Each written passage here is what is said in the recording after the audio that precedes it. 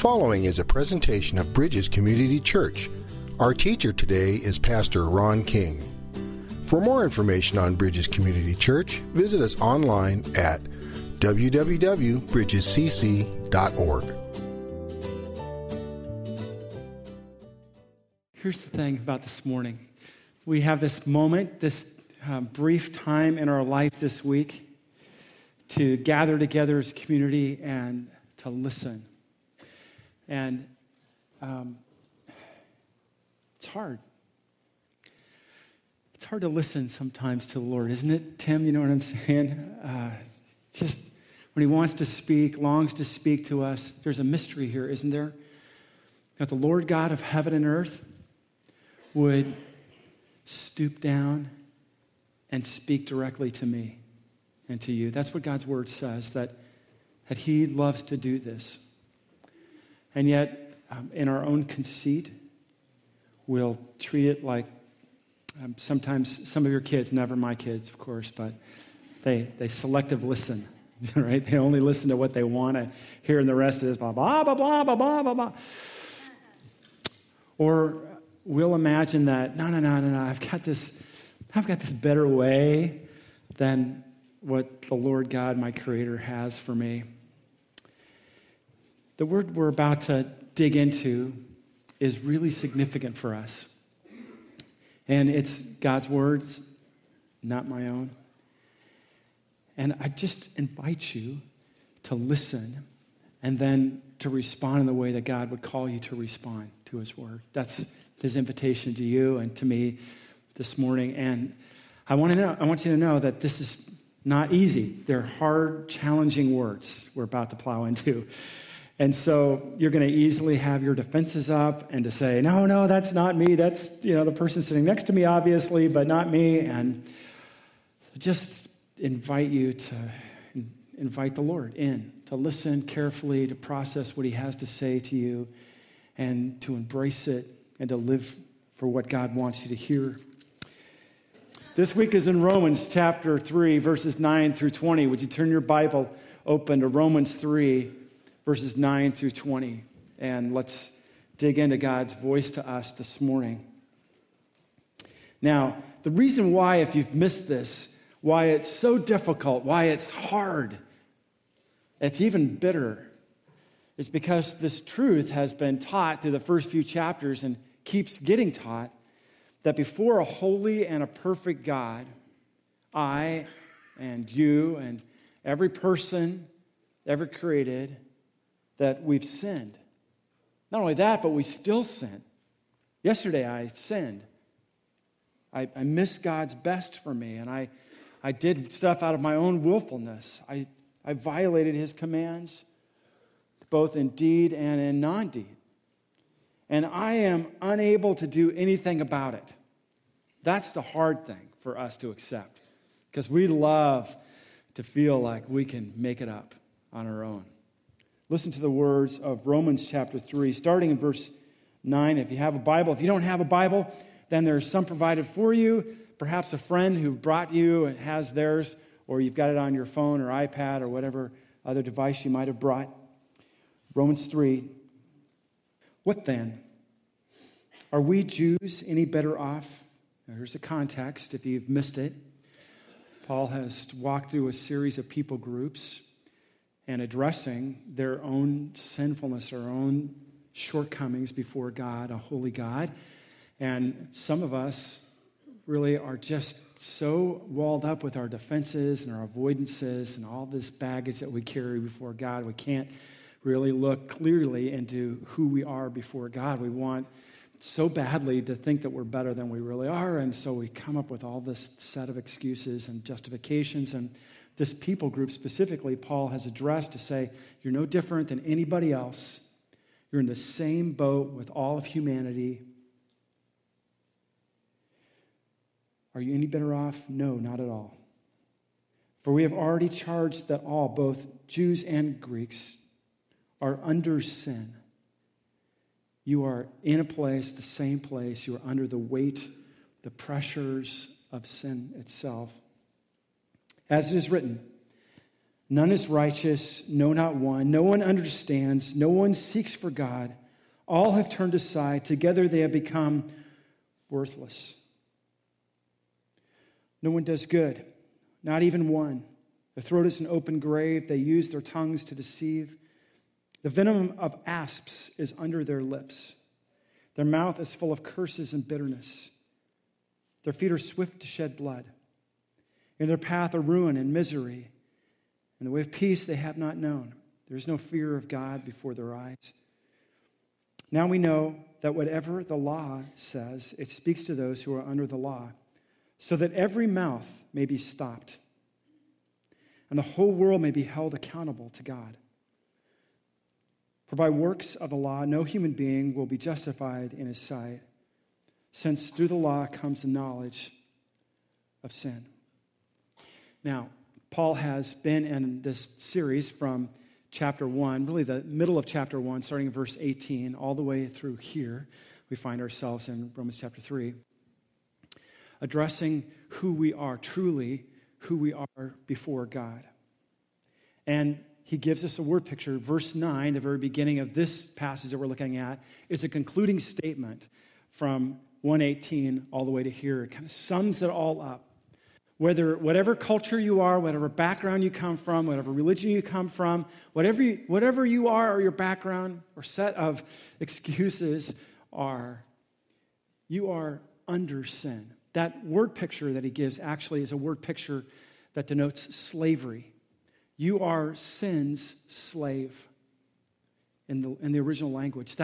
That's your condition before you are held, degraded, captive by sin itself, your own denial of what's best for you, your own walking away from God, your own brokenness. You are held inescapably captive as a prisoner of sin. Now, the challenge for us when we read and hear something like that is that we don't experience on a daily basis the knowledge of what slavery was like in that first century.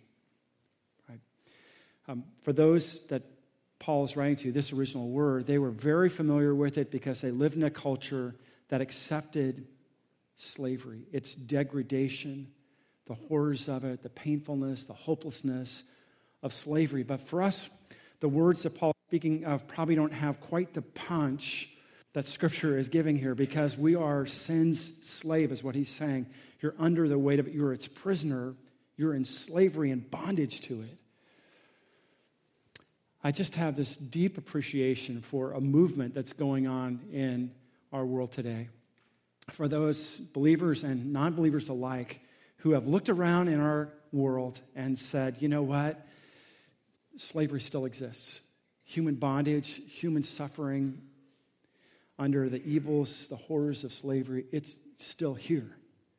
And to help you understand the force of what Paul is saying here, we have a brief video to underscore that human trafficking, human slavery is an affront to a holy God who has loved and created people. And it still exists. So I want you to capture, not to sensationalize it, but to capture the force of what's happening in our world and to understand the metaphor that Paul is using here in the text. So here's a brief video. Now, I esteem highly the End It movement because it speaks to this human travesty and tragedy that is existing in our world today. But there is a greater tragedy, a greater sorrow, I believe, in front of a holy God who has made us, who loved us. This tragedy of human slavery, it exists today domestically. It exists in our city today. And as followers of Jesus, lovers of him, followers of him, we have to join in that movement to declare the freedom of people and to protect them, care for them.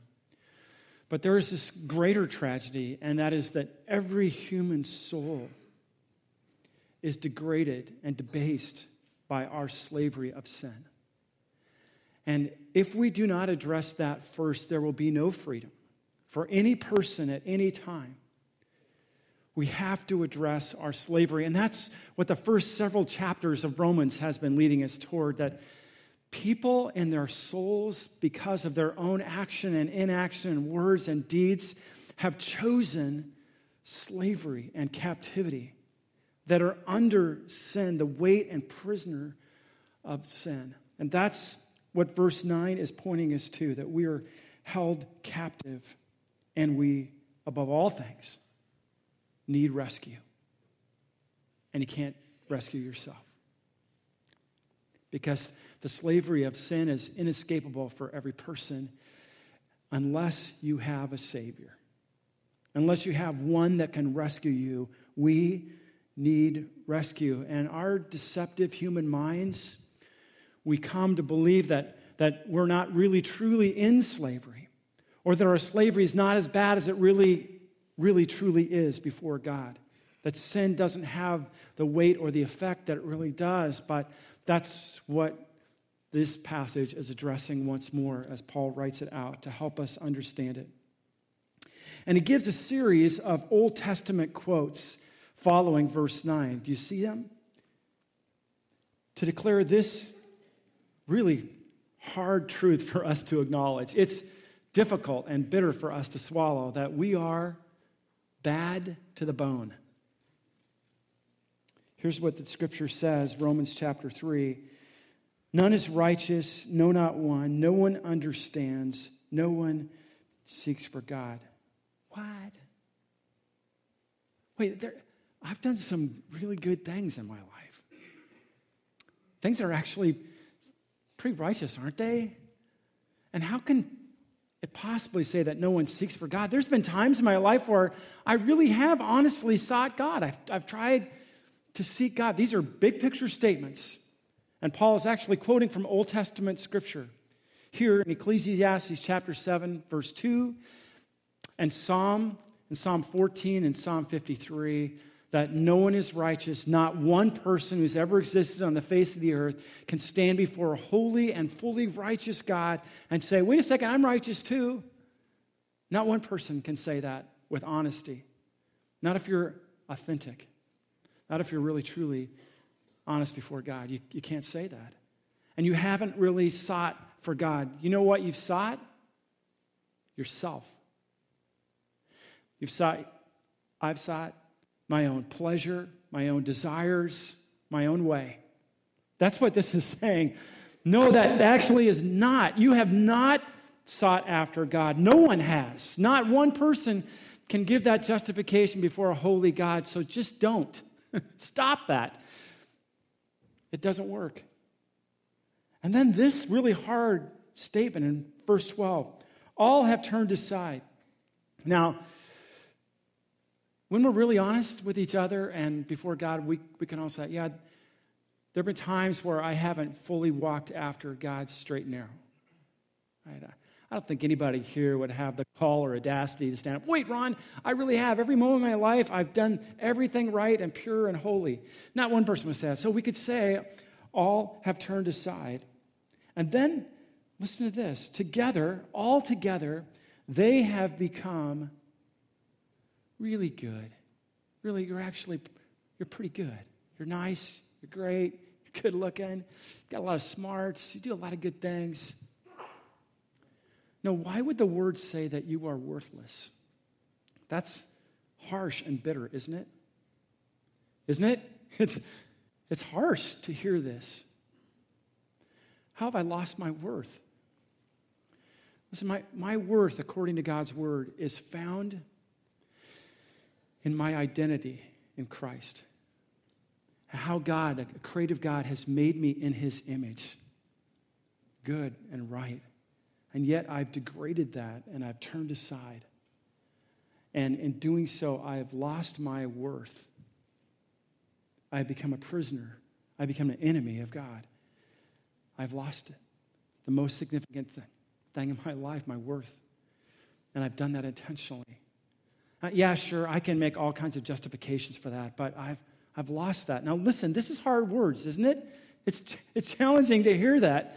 And you won't hear that in a lot, what Paul is preaching here. You will not hear in other worldviews, other philosophies, or major religions. They won't teach you this. They won't say it because they'd rather be comfort food for you. But this word is not comfortable. It's uncomfortable. But unless you face who you are truly, your authentic self before God, you won't get it. You won't get his plan, how good his plan is for you, how deeply you are loved before him. No one does good, not even one. Their throat is an open grave. They use their tongues to deceive. The venom of asps is under their lips. That's a pretty powerful metaphor, right? Our tongues are poisonous. They kill. Their mouth is full of curses and bitterness. Well, really, not really. Except maybe when I was on the way here and somebody cut me off and then something slipped, but it's not a big deal, right? Their feet are swift to shed blood. Wait, whoa. This is the last time I've never murdered someone or really. Their paths are ruin and misery, and the way of peace they haven't known. There's no fear of God before their eyes. Now, he is quoting a series of Old Testament scriptures to help us understand our real, authentic condition before God. Psalms 5:9 and Psalm 143. I've given you some of those scriptures there in your bulletin to look at afterwards. Isaiah 59 and Proverbs 1 and Psalm 36. He's interestingly using these scriptures to help us understand something. He gives a series of verses that talk about body parts. Did you catch that in the verses? Talks about your lips and your mouth. And what he's saying is, from head to toe, you are bad to the bone. Thoroughly, entirely. You're bad. UGLY, you ain't got no alibi. Now, I know that you came to church to hear this, right? What you really want is to, hey, you're really, you know what, you're looking good, man. I really like that shirt you're wearing. Man, wow, you're getting a nice haircut. And you like those kind of surface compliments. And I think that's healthy, to encourage one another, not to rip on each other. We want to encourage each other. We want you to come here strongly encouraged and challenged for the week. But if they're lies, if they're not true, then that's not helpful. Brothers and sisters, men and women, before God, inside we're decaying. We're dead. We really truly are ugly. It would be more accurate for me to say, hey, Nate, you know that you're really ugly, right? I can say that because I love him, he loves me, and he's a lot better looking than I am on the outside, right? But the truth of it is, inside, this is our condition before God. We're broken, we're imprisoned. Sin has wreaked serious damage on us. There's another nuance in the text of these quotes that you might not pick up, but most of the quotes that he uses from the Old Testament are used in the Old Testament against the enemies of God, the people who were not walking with God, especially the non-Jews. And so those people who were Jews were thinking, you know what, I'm actually pretty good. I've done a lot of good things. I've obeyed most of the law. And they start justifying themselves, right? Like we all do. And start avoiding who they truly are in the searchlight of God's holiness. And they don't see God for who he is and his holiness. They try to make themselves look good. And that falls short because who we really truly are broken people, damaged goods, slaves to sin, broken by it, degraded by it, ugly because of it. And the nuance there, when he starts using these phrases about enemies, the people who are hearing these words, they started getting it because Paul is saying, listen, you've put yourself in this camp. You've tried to justify yourself, but don't do that. You, because of your sinfulness, are an enemy of God. Did you understand that? You have set yourself up against God. And because of it, you are really at risk. And you are enslaved. And you need rescue. You can't do it yourself. Even if you think you've got a really great pile of good stuff here, that doesn't help. Now, Paul's kind of like a pit bull, isn't he? Like, it just kind of grabbed hold of your tail and won't let go. Because we heard it first in Romans chapter 1. And all people of all time, they're broken and they don't have excuse because God has revealed himself. And then we heard it in the first part of Romans 2 and the second half of Romans 2 and the first part of Romans 3 and again here. And he just won't let go, man. He keeps on you. And you don't want to hear it, but it's hard to hear and hear repeatedly. But you know why he keeps at it? Why God keeps this word speaking into your life? Because we don't listen to it. We want to avoid it. We want to run away from it and do all that we can to deny it. And he keeps after us so that we would face our own true self. You woke up today and you looked in the mirror and you thought, yeah, it just needs a little bit of repair. It's not that bad. And you came looking and maybe someone complimented you about how good you're looking and you felt pretty good about yourself. Don't. This is what the scripture says. Get a clear picture of who you are before God before you go anywhere else. And it's going to be hard and it's going to be painful and difficult, but the Lord will not let go until you do. And the reason why is because he loves you so deeply. And he has such great aspiration and hope for you that you would know the beauty of freedom and not slavery. That you would enjoy rescue and live in the purpose that he has for you. That you would discover the joy of life in Christ. And if you go your own way, you will be ruined. Don't do that, he's saying. Face up to your own sinfulness, even though it's painful and hard. You are addicted to sin. You are imprisoned by it. You are a slave. Why does he keep on this? Why does he keep going on us like a broken record, like a pit bull that won't let go? It's because we forever have a higher opinion of our goodness and the power of our good works than God does. We just think that we're better than we really truly are. And that's reinforced by world's philosophies and by all kinds of world religions. Even some forms of Christianity would pat you on the back and say, no, really, you're a really good person. Of course, it's difficult to face the opposite, isn't it? You know why? Because it doesn't sell. If we only spent time in the first couple chapters of Romans and never got to what we're going to get to next week, this church would empty sooner or later. It would. People wouldn't want to hear this.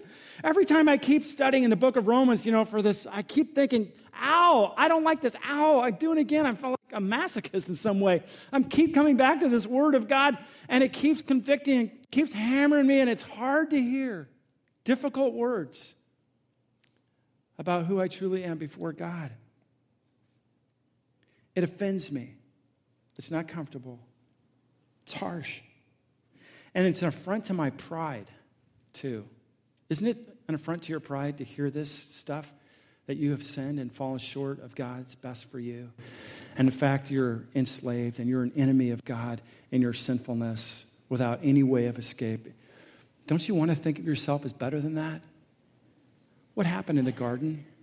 Adam and Eve, it was human pride. That's how the evil one attacked them. It still does people today. He got at their pride. He still gets at your pride. That's why you have all these denials and excuses and avoidance. That's why I do. That's why we struggle with these words so much in Romans, the first couple chapters. It's just harsh and hard to hear. But there's a great reason why he's doing this. He has to get at our pride. He has to get our brokenness and our slavery so that we can be set free, so that we can know how great his plan is for us and how good it is to be the target of God's love, and that God did something in human history to address our brokenness and our hard failings. I want to believe that I'm owed a free pass, that God will look at me and say, Ron, yeah, you screwed up a lot, but I still love you, so no big deal. But that's not justice, is it? I want to believe that God loves me more than he'll judge me. We talked about that last week, that God is completely fair. He's a just and holy judge.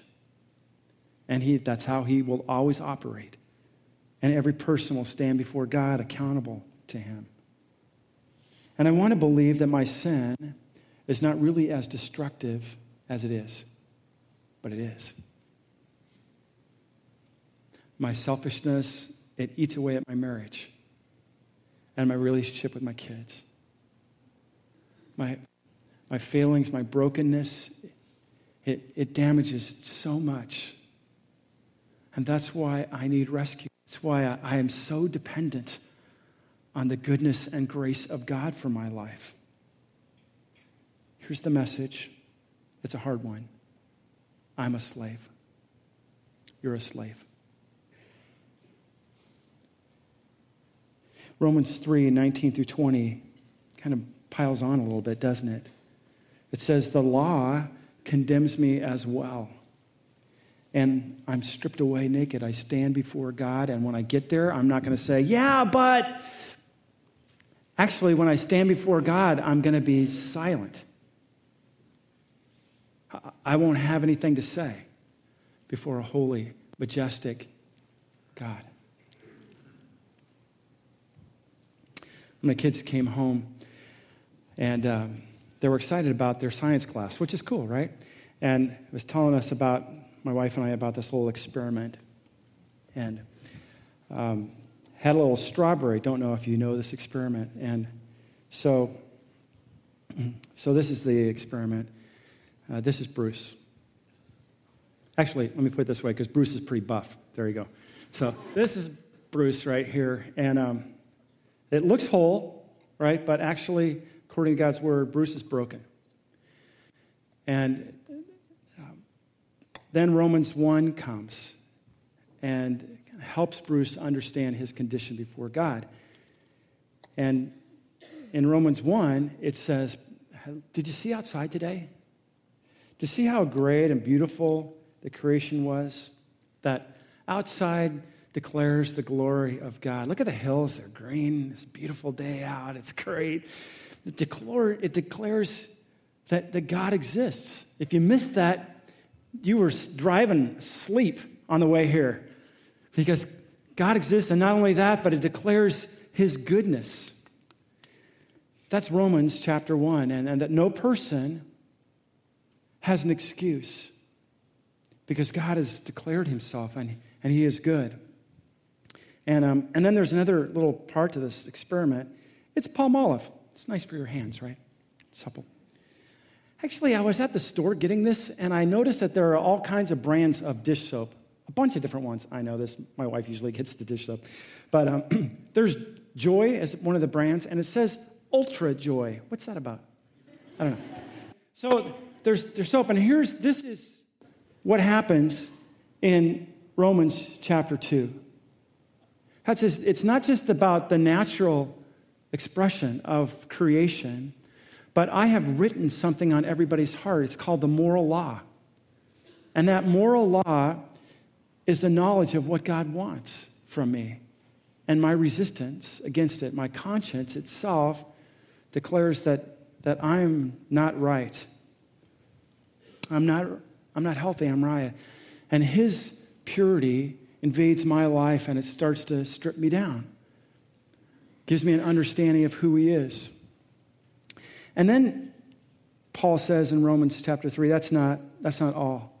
Not only has God revealed himself by what's out in creation, and not only has he given us his moral law, but he's also written in his word, which is absolutely pure. And as he's poured his purity in my life, that interacts with those other things to help me understand who I am before God. And then Paul gets to this portion of Romans chapter 3, and he just reminds us again, like pouring salt into a wound. He just keeps at it. Now, this is not going to explode. Don't worry about that if you're in the first rows. But if we had a powerful microscope, and if we let this sit for a while, this solution will strip down this strawberry. And what it does is you'll be able to actually look at a strand in this strawberry and see its real true DNA. If you had a powerful enough microscope, that's what this would do. And that's exactly what's happening in these chapters of Romans.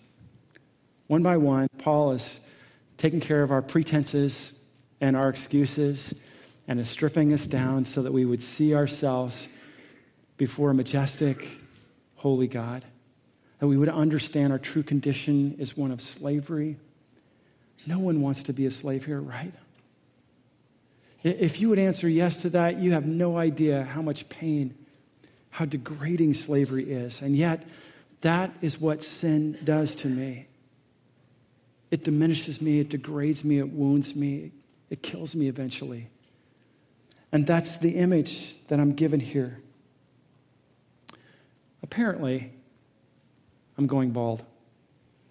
Now, I know that might be news or not news to some of you. For me, I wake up in the morning and I don't see that. It's all good, right? Because all I see is this. I'm not really tall, and we don't have a mirror that's like shining right up here. But I have two boys. And virtually every day of my life, they come by and they rub the lucky bald spot, right? And they make some kind of crack about what's happening in my life. And I suppose I guess I am. And it's getting worse, apparently. Every day of my life, I'm losing hair, more and more of it. By the way, at the end of in the first service, I heard so many bald jokes. I had a lot of them. And I know that for those of you who share my condition in life, you've heard them too. So apparently I'm losing hair, and there's some things I suppose I could do about it. I could go out and get like medication, Rogaine or whatever it is, which apparently is expensive, and it's not going to last that long, right? And or I could spray paint the back of my head black, or I could get really crazy, and like I saw this guy yesterday at the market, and he had a rug. And I thought, I could never do that. Now, if you're wearing one, it's cool. I'm not making any comments about that. I just thought, wow, and do you have to get a bigger rug like continually because you keep losing it? And like if you have hair implants, that's really expensive, but all that's just denying the reality of my condition. My condition is I'm getting worse every day, and I'm growing bald. And I can just, right, Paul, you know what I'm saying. I can just face it, right? Whatever. That's who we are. I can actually look and acknowledge, okay, that's who I am. It's okay. God made me that way. And I'm not going to try to, I'm not going to try to do stupid things about it. That's just who I am. And I give my kids a little humor every day, and that's good. And okay, I have to face that. How much more so my sin? How stupid it would be for me to live in avoidance and denial, or try to do stupid, short-sighted things to cover it up. John, you with me here, buddy? Yeah. Hey, this is just one physical symptom, but the bigger thing that this word is at is right inside of me. What's my real, authentic condition before God? My authentic condition is that I am broken. I am enslaved to my sinfulness. And everything strips it away. I'm guilty as charged, guilty as sin. I have nothing to say before a holy God when I'm held accountable. And that's where Romans 3 and our passage today ends. Let me pray. No, I'm not going to do that. Are you kidding me? I can't just end it right there with just like bad news. Because Romans 3 actually continues, and next week we're going to get into this really great passage in Romans 3, starting in verse 21. But let me give you just a little preview so you have hope. So you don't live this week just beat up and thrashed and feeling like, oh, wow, I'm glad I went to church today. Let me read this really good word just to preview what we're going to talk about next week. Next week, bring a friend to hear this really good news. But now, the righteousness of God, not my own. Not my own works, my own short-sightedness and failures, but God's righteousness, a holy God who is in right relationship at all times. A righteousness of him has been manifested. It's been made known, declared for all to see. Apart from the law, that just convicts me of sin. It just strips me down. But apart from that,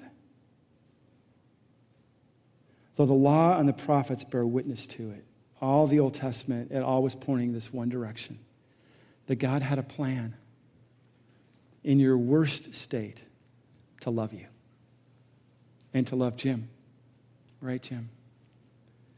To bless us with his dear, overwhelming love and grace. That he would send his own son to die. What an expression of love, right? And to be a sacrifice, to give his own blood on a cross for Glenn and for me. To demonstrate it so powerfully, so finally, that we might know God's love in our own absolute brokenness and depravity, that he would come in and rescue. And I'm in there in that cell, in all of my stripped down brokenness. Finally in that place where I'm crying out for rescue and I have no other place to turn. And I see him at the door of that prison cell with this key saying, would you like to be free? Would you like to be free? Saying, yeah. And I can say, no, I've got this. No, I'm not really that bad. I know I have no clothes. I have nothing to eat. I'm emaciated. I'm broken. I have no way out. I can say, no, I don't need that. I can do it on my own self. I can become deluded and not think I really am truly in that cell, but I am in that cell. It doesn't change what I think doesn't change. My reality is I'm broken, and there is one way out, one person who holds the key. It's the Lord God of heaven and earth who made me, who gave his son. It has that key in the shape of a cross, ready to release me from my brokenness and my sinfulness and set me free to live a life that's right and whole and healthy, pure. But I can't have that unless I face this, my stripped down true condition, and turn to him and seek him by faith in Christ. That's the only way. We get to choose what we want to do with that. That's the good news. The good news is that you can be free through the power of Jesus Christ, who died on a cross for you and offers you freedom. Will you come out? And if you have already escaped from that cell and you are living as a free woman or a free man, it would be good to remember that really well this week. How good your freedom truly is. Let me pray, if I might, please. Father, wow, this is hard. These are just hard words for us, bitter words, because we'd rather just sneak away from it. And I get it. I don't like to face it. But it's true, I'm broken, and it's true that your word teaches very clearly that I'm stripped away before all my excuses and denials and avoidance. And now I just sit knowing that I am a slave to my sin. And I have no hope except in you, except that you would rescue me. Oh, Lord. People that came this morning who have yet to embrace grace and what you've done for us, I pray you give them the courage and the insight, the wisdom to do that, to know that your plan is good, that who they are is a sinner and a slave, but who they can be is a free person in you because what you've offered through Jesus Christ, our Lord. Bless them with the faith to trust in you and to live for you. And the rest of us, help us to revel in grace this week. Amen.